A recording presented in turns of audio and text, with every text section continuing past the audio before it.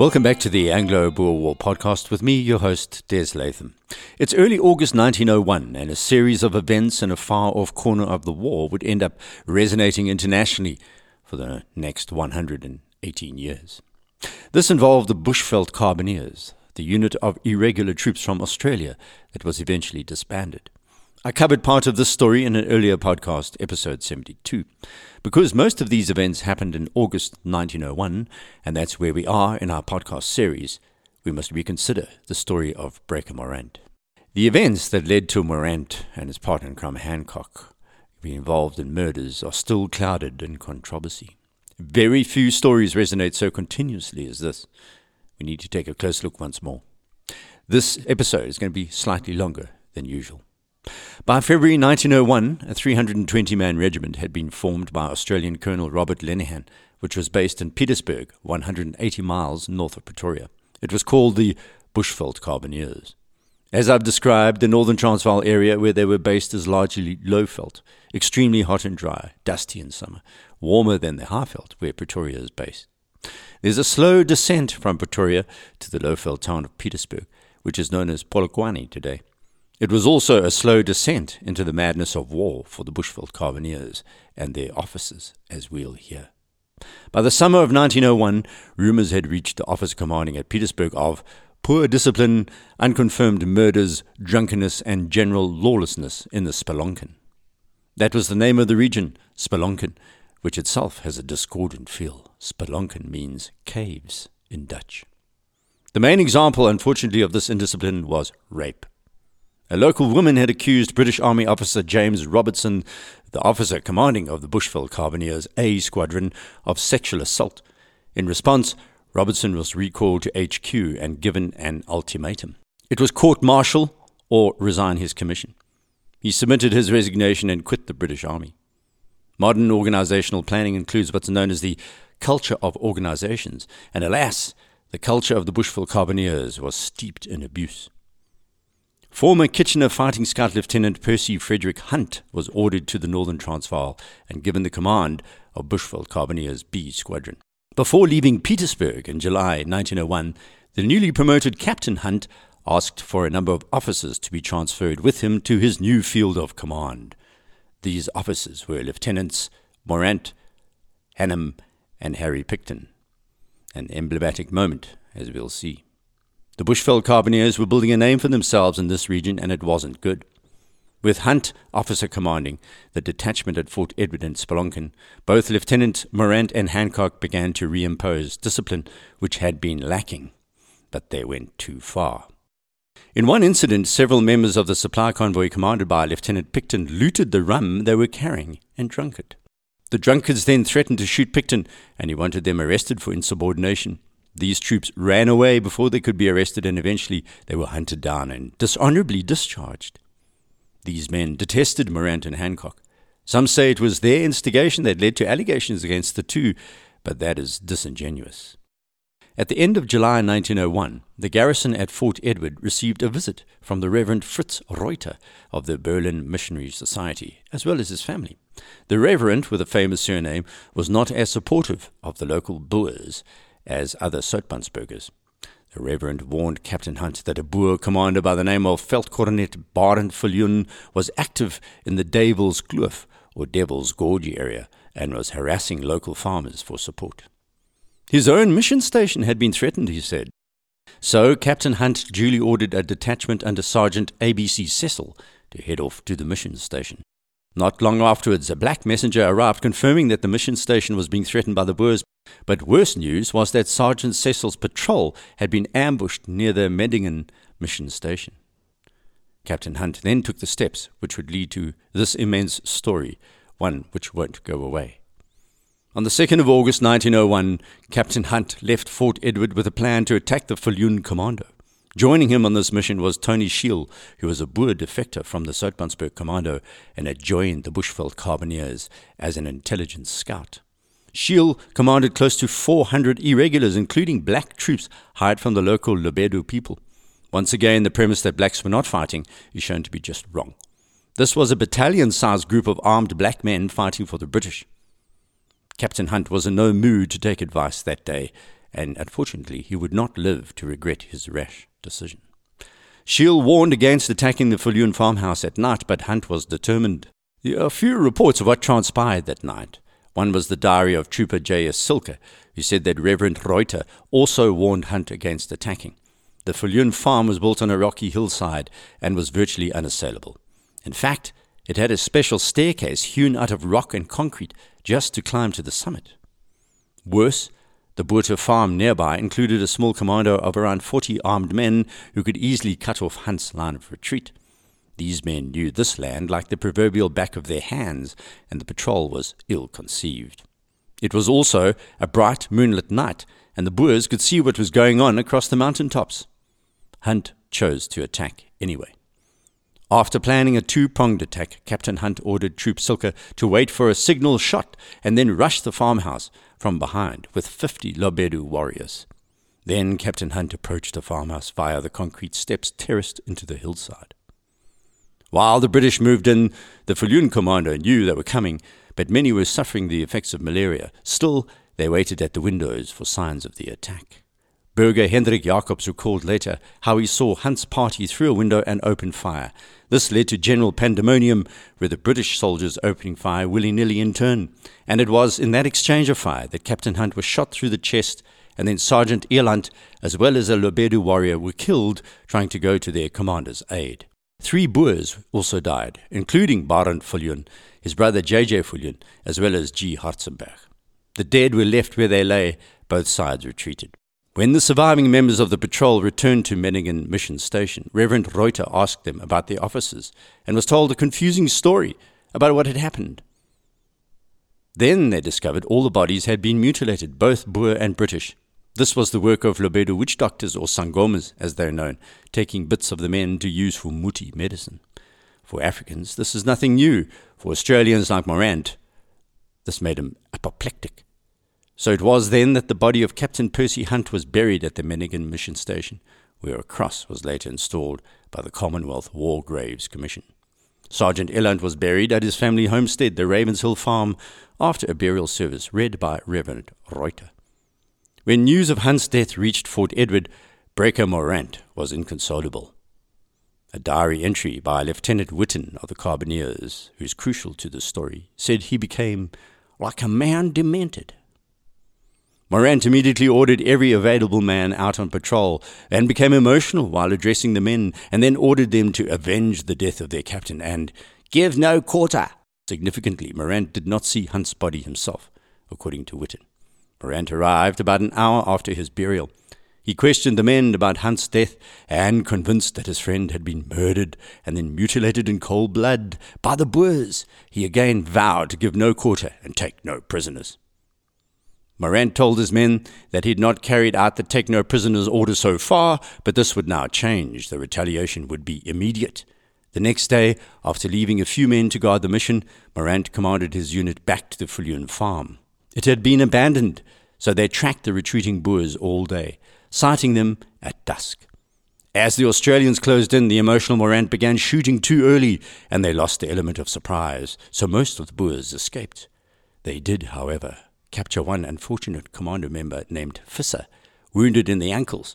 He could not walk. The next morning, as Morant and his men continued their pursuit, a runner brought a message that the lightly manned Fort Edward was in danger of being attacked by the Boers, so Morant abandoned the chase. Meanwhile, he turned to the unfortunate Mr. Visser. The patrol found parts of an old British uniform, and that was the proof that Morant needed that Visser should be shot as a spy. It was also the start of Morant's descent into savagery. When they stopped to eat at around 11 a.m., Morant told officers he intended to have Visser shot, quoting orders direct from headquarters and citing Kitchener's recent alleged "no prisoners" proclamation. That's not what Kitchener had said. He had merely implied this in orders. Morant was beside himself and called for a firing party. Some of the men objected. Visser eventually was made to sit down on an embankment because he was too injured to stand. He was shot there by the firing squad, but was still alive. Morant then ordered Picton to administer the coup de grace with a pistol to shoot him in the head and finish him off. Morant was just getting started. On the 23rd of August, Morant commanded a small patrol to intercept a group of 8 prisoners from Viljoen's commandos who were being brought in. Morant then ordered them to be taken to the side of the road, and they were summarily shot. This shocked all his men, even by the mad rules of this mad war. And the South African-born German missionary, Reverend C.H.D. Hees, was present and spoke to the prisoners before they were summarily executed. He was equally shocked, so much so that he was moved to take action and rode off with his southern Ndebele driver towards Petersburg. Morant, it's believed, ordered the Reverend murdered. About a week later, reports began to circulate that Reverend Hees had been found shot along the Petersburg Road about 15 miles from the fort on his way to Petersburg to report the activities of Morant and his group to the British authorities. Not long afterwards, Morant took Hancock and several other men to intercept Boers who were reported nearby. It was the unfortunate Van Staden family. After the Van Staden surrendered with a white flag, they were taken prisoner, disarmed, and then shot. This was a particularly wicked act, as Mr. Van Staden was surrendering so that his teenage son could get medical help. The body count was going up, and Morant was notching the numbers somewhere, I'm sure. Lieutenant Morant was apparently a hero, at least in the eyes of his superiors, until a letter arrived at the desk of the British Army officer commanding at Petersburg on 4th October 1901. It was written by Bushville Carbineers trooper Robert Mitchell Cochrane, who was the former Justice of the Peace from Western Australia. This letter outlined what he said were 6 disgraceful incidents. Number 1, the shooting of 6 surrendered Afrikaner men and boys and the theft of their money and livestock at Valdezia on July 2nd, 1901. This led to allegation 2. Trooper B.J. van Buren of the Bushveld Carbineers had been shot by Lieutenant Peter Hancock in July after he disapproved of the killings at Valdezia. Charge 3, the revenge killing of Floris Visser, a wounded prisoner of war near the Kudus River on 11 August 1901. Charge 4, the shooting ordered by Captain Taylor and Lieutenant Morant of 4 surrendered Afrikaners and 4 Dutch schoolteachers who had been captured at the Elim Hospital in Valdezia on the morning of 23 August 1901. 3 black witnesses were also shot dead. Can you see how the descent into hell was rapidly accelerating? A kind of Joseph Conrad-type madness had caught hold of Lieutenant Morant, apocalyptic and terminal. This shooting was linked directly to the murder of Reverend Carl Daniel Hees and his Ndebele driver. That was Peter Hancock's handiwork. Charge 5, an order given by Bushville Carbineers Lieutenant Charles Hannam to shoot at a wagon train they knew only contained Afrikaner women and children who were coming to surrender at Fort Edward. The gunfire killed 2 boys, one 5, the other 13, and wounded a 9-year-old girl. The 6th charge was the shooting of Rolf van Staden and his sons Rolf Jr. and Christian near Fort Edward on 7th September 1901. This is particularly stark. All were coming in to surrender in the hope of gaining medical treatment for teenage Christian, who was suffering from bouts of malaria. Instead, they were met at the Sweetwaters farm near Fort Edward by a party consisting of Lieutenants Morant and Hancock. The letter outlined how Rolf van Staden and both his sons were then shot after being forced to dig their own graves. A stark reminder of how evil some men's souls are. There was also a list of civilian witnesses to back up all these claims. The letter accused the field commander of the Bushveld Carbineers, Major Robert Lenihan, of being privy to these misdemeanors. Just a quick note about the letter writer, Trooper Cochrane. He was no normal trooper. He'd fought in South Africa all the way from Colenso in December 1899 to mid-1901, and as I outlined earlier, he was also a former Australian Justice of the Peace. "We cannot return home with the stigma of these crimes attached to our names," he wrote. "Therefore, we humbly pray that a full and exhaustive inquiry be made by imperial officers in order that the truth be elicited and justice done. So deeply do we deplore the opprobrium which must be inseparably attached to these crimes that scarcely a man, once his time is up, can be prevailed to re-enlist in this corps." So all Fort Edward officers and NCOs were summoned to Petersburg on 21st of October 1901, including Morant and Hancock. They were met outside the town by a heavily armed unit and brought into Petersburg as criminals. They were charged with various murders, and the first session of the case took place on November 1901 and continued for 4 weeks. During the case, it emerged that Captain Hunt had misquoted Lord Kitchener concerning the Take No Prisoners order. It didn't exist. In a confidential report to the War Office, Colonel St. Clair wrote, "I agree generally with the views expressed by the Court of Inquiry in the opinion of the several cases. The idea that no prisoners were to be taken in the Spelonken area appears to have been started by the late Captain Hunt, and after his death continued by orders given personally by Captain Taylor. The statement that Captain Hunt's body had been maltreated is in no way corroborated, and the reprisals undertaken by Lieutenant Morant on this idea were utterly unjustifiable. Lieutenant Hancock was equally to blame, said the court, and had taken part personally in the massacres of Boers. As I explained in episode 72, one of the more damaging facts which emerged from this terrible series of events is that a reign of terror had been imposed within the Bushville Carbineers themselves. The men were terrified of their officers, terrified of being shot. The court-martial of Morant and his co-accused began on 16 January 1902.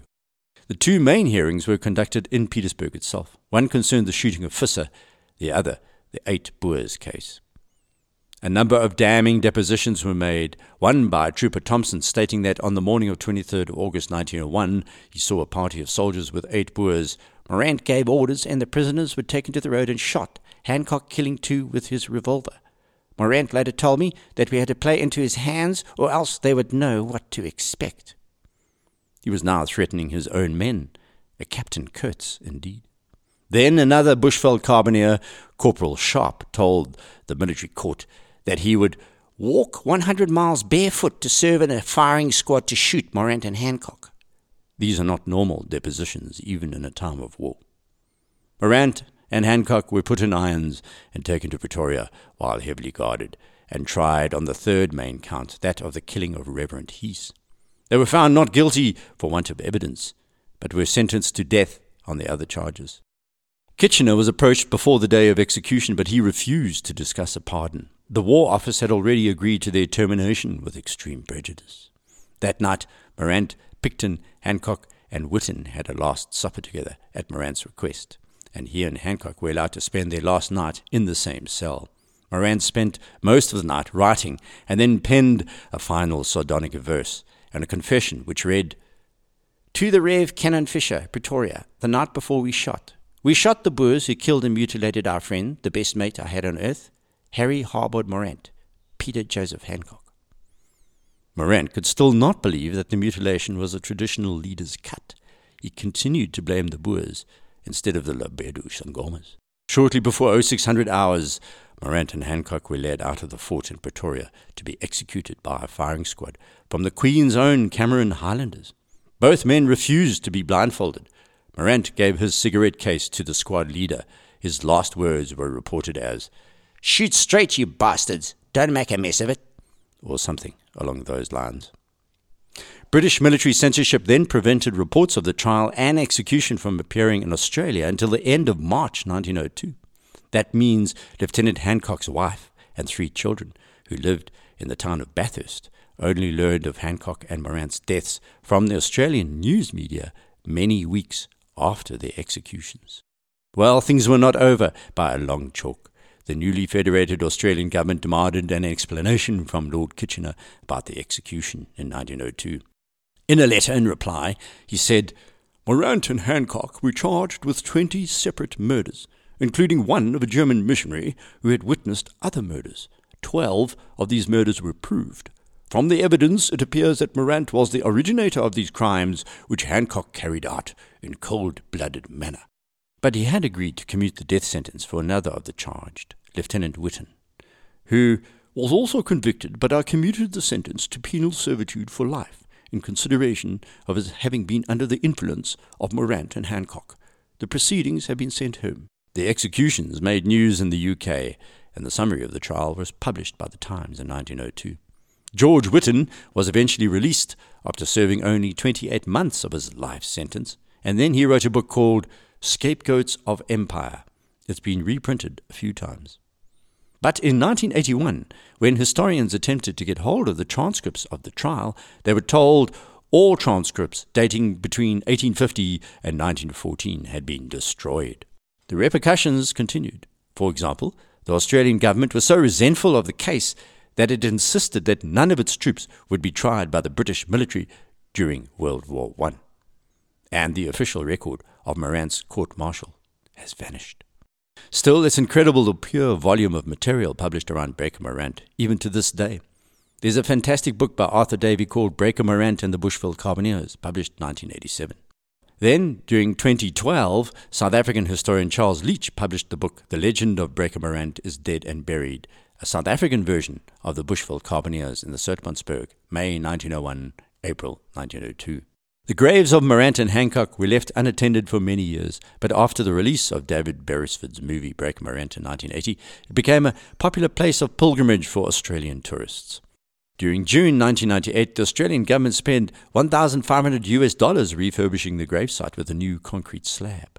In 2002, a group of Australians travelled to South Africa and held a service at the Pretoria gravesite to commemorate the execution on the morning of its 100th anniversary. The service was also attended by the Australian High Commissioner to South Africa. Then in 2010, a petition to pardon Morant and Hancock was sent to Queen Elizabeth II.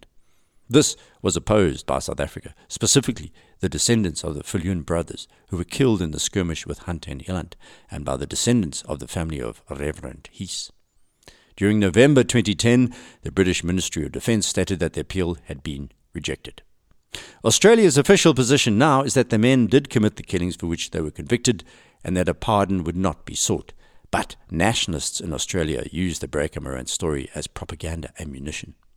And as with all things that are symbolic, this tale continues. In 2016, an old Hessian mailbag was found in Tenterfield, New South Wales, Australia. In what can only be called an extraordinary coincidence, included in the bag were goods believed to have belonged to Morant. Although the provenance is obscure, it's believed that the bag had originally come from the former home of James Thomas, the Tenterfield solicitor, who defended Morant and his colleagues at the court-martial. It had been lying where it was tossed when Thomas died in the early 1940s. The items found included a number of personal effects engraved with Morant's name and or his initials, including a penny on a leather thong, which had his full name, and a roughly circular nick on the edge. Although it cannot be confirmed, it's speculated that Morant was wearing the penny as an early form of dog tag at the moment he was shot, and that the nick was caused by the passage of one of the bullets that killed him. Romantic, but possible.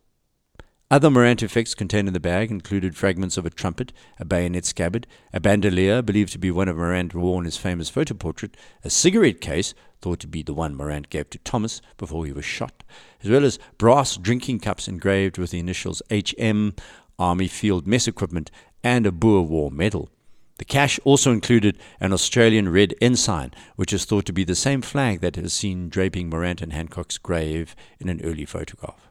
The ensign had been signed by Thomas in ink on one of the white stars and has the following inscription. This flag bore witness to utter scapegoats of the Empire, February 27, 1902, Pretoria, signed J.F. Thomas. Hancock, February 17, 1868 to February 27, 1902, R.I.P. Lieutenant Henry H. Morant, December 9, 1864, February 27, 1902, Pretoria, R.I.P. The anonymous finder of this bag, known as Mr. Collector, subsequently donated the items to Tenterfield's Henry Parkes School of Arts Museum, where they are now on public display. So we've come to the end of this week's special edition. Please remember to rate the podcast on iTunes. If you have any suggestions or comments, please send these to me on Twitter @Des Latham or through our website abwarpodcast.com. So until next week, goodbye. Skade het ek weer gekry.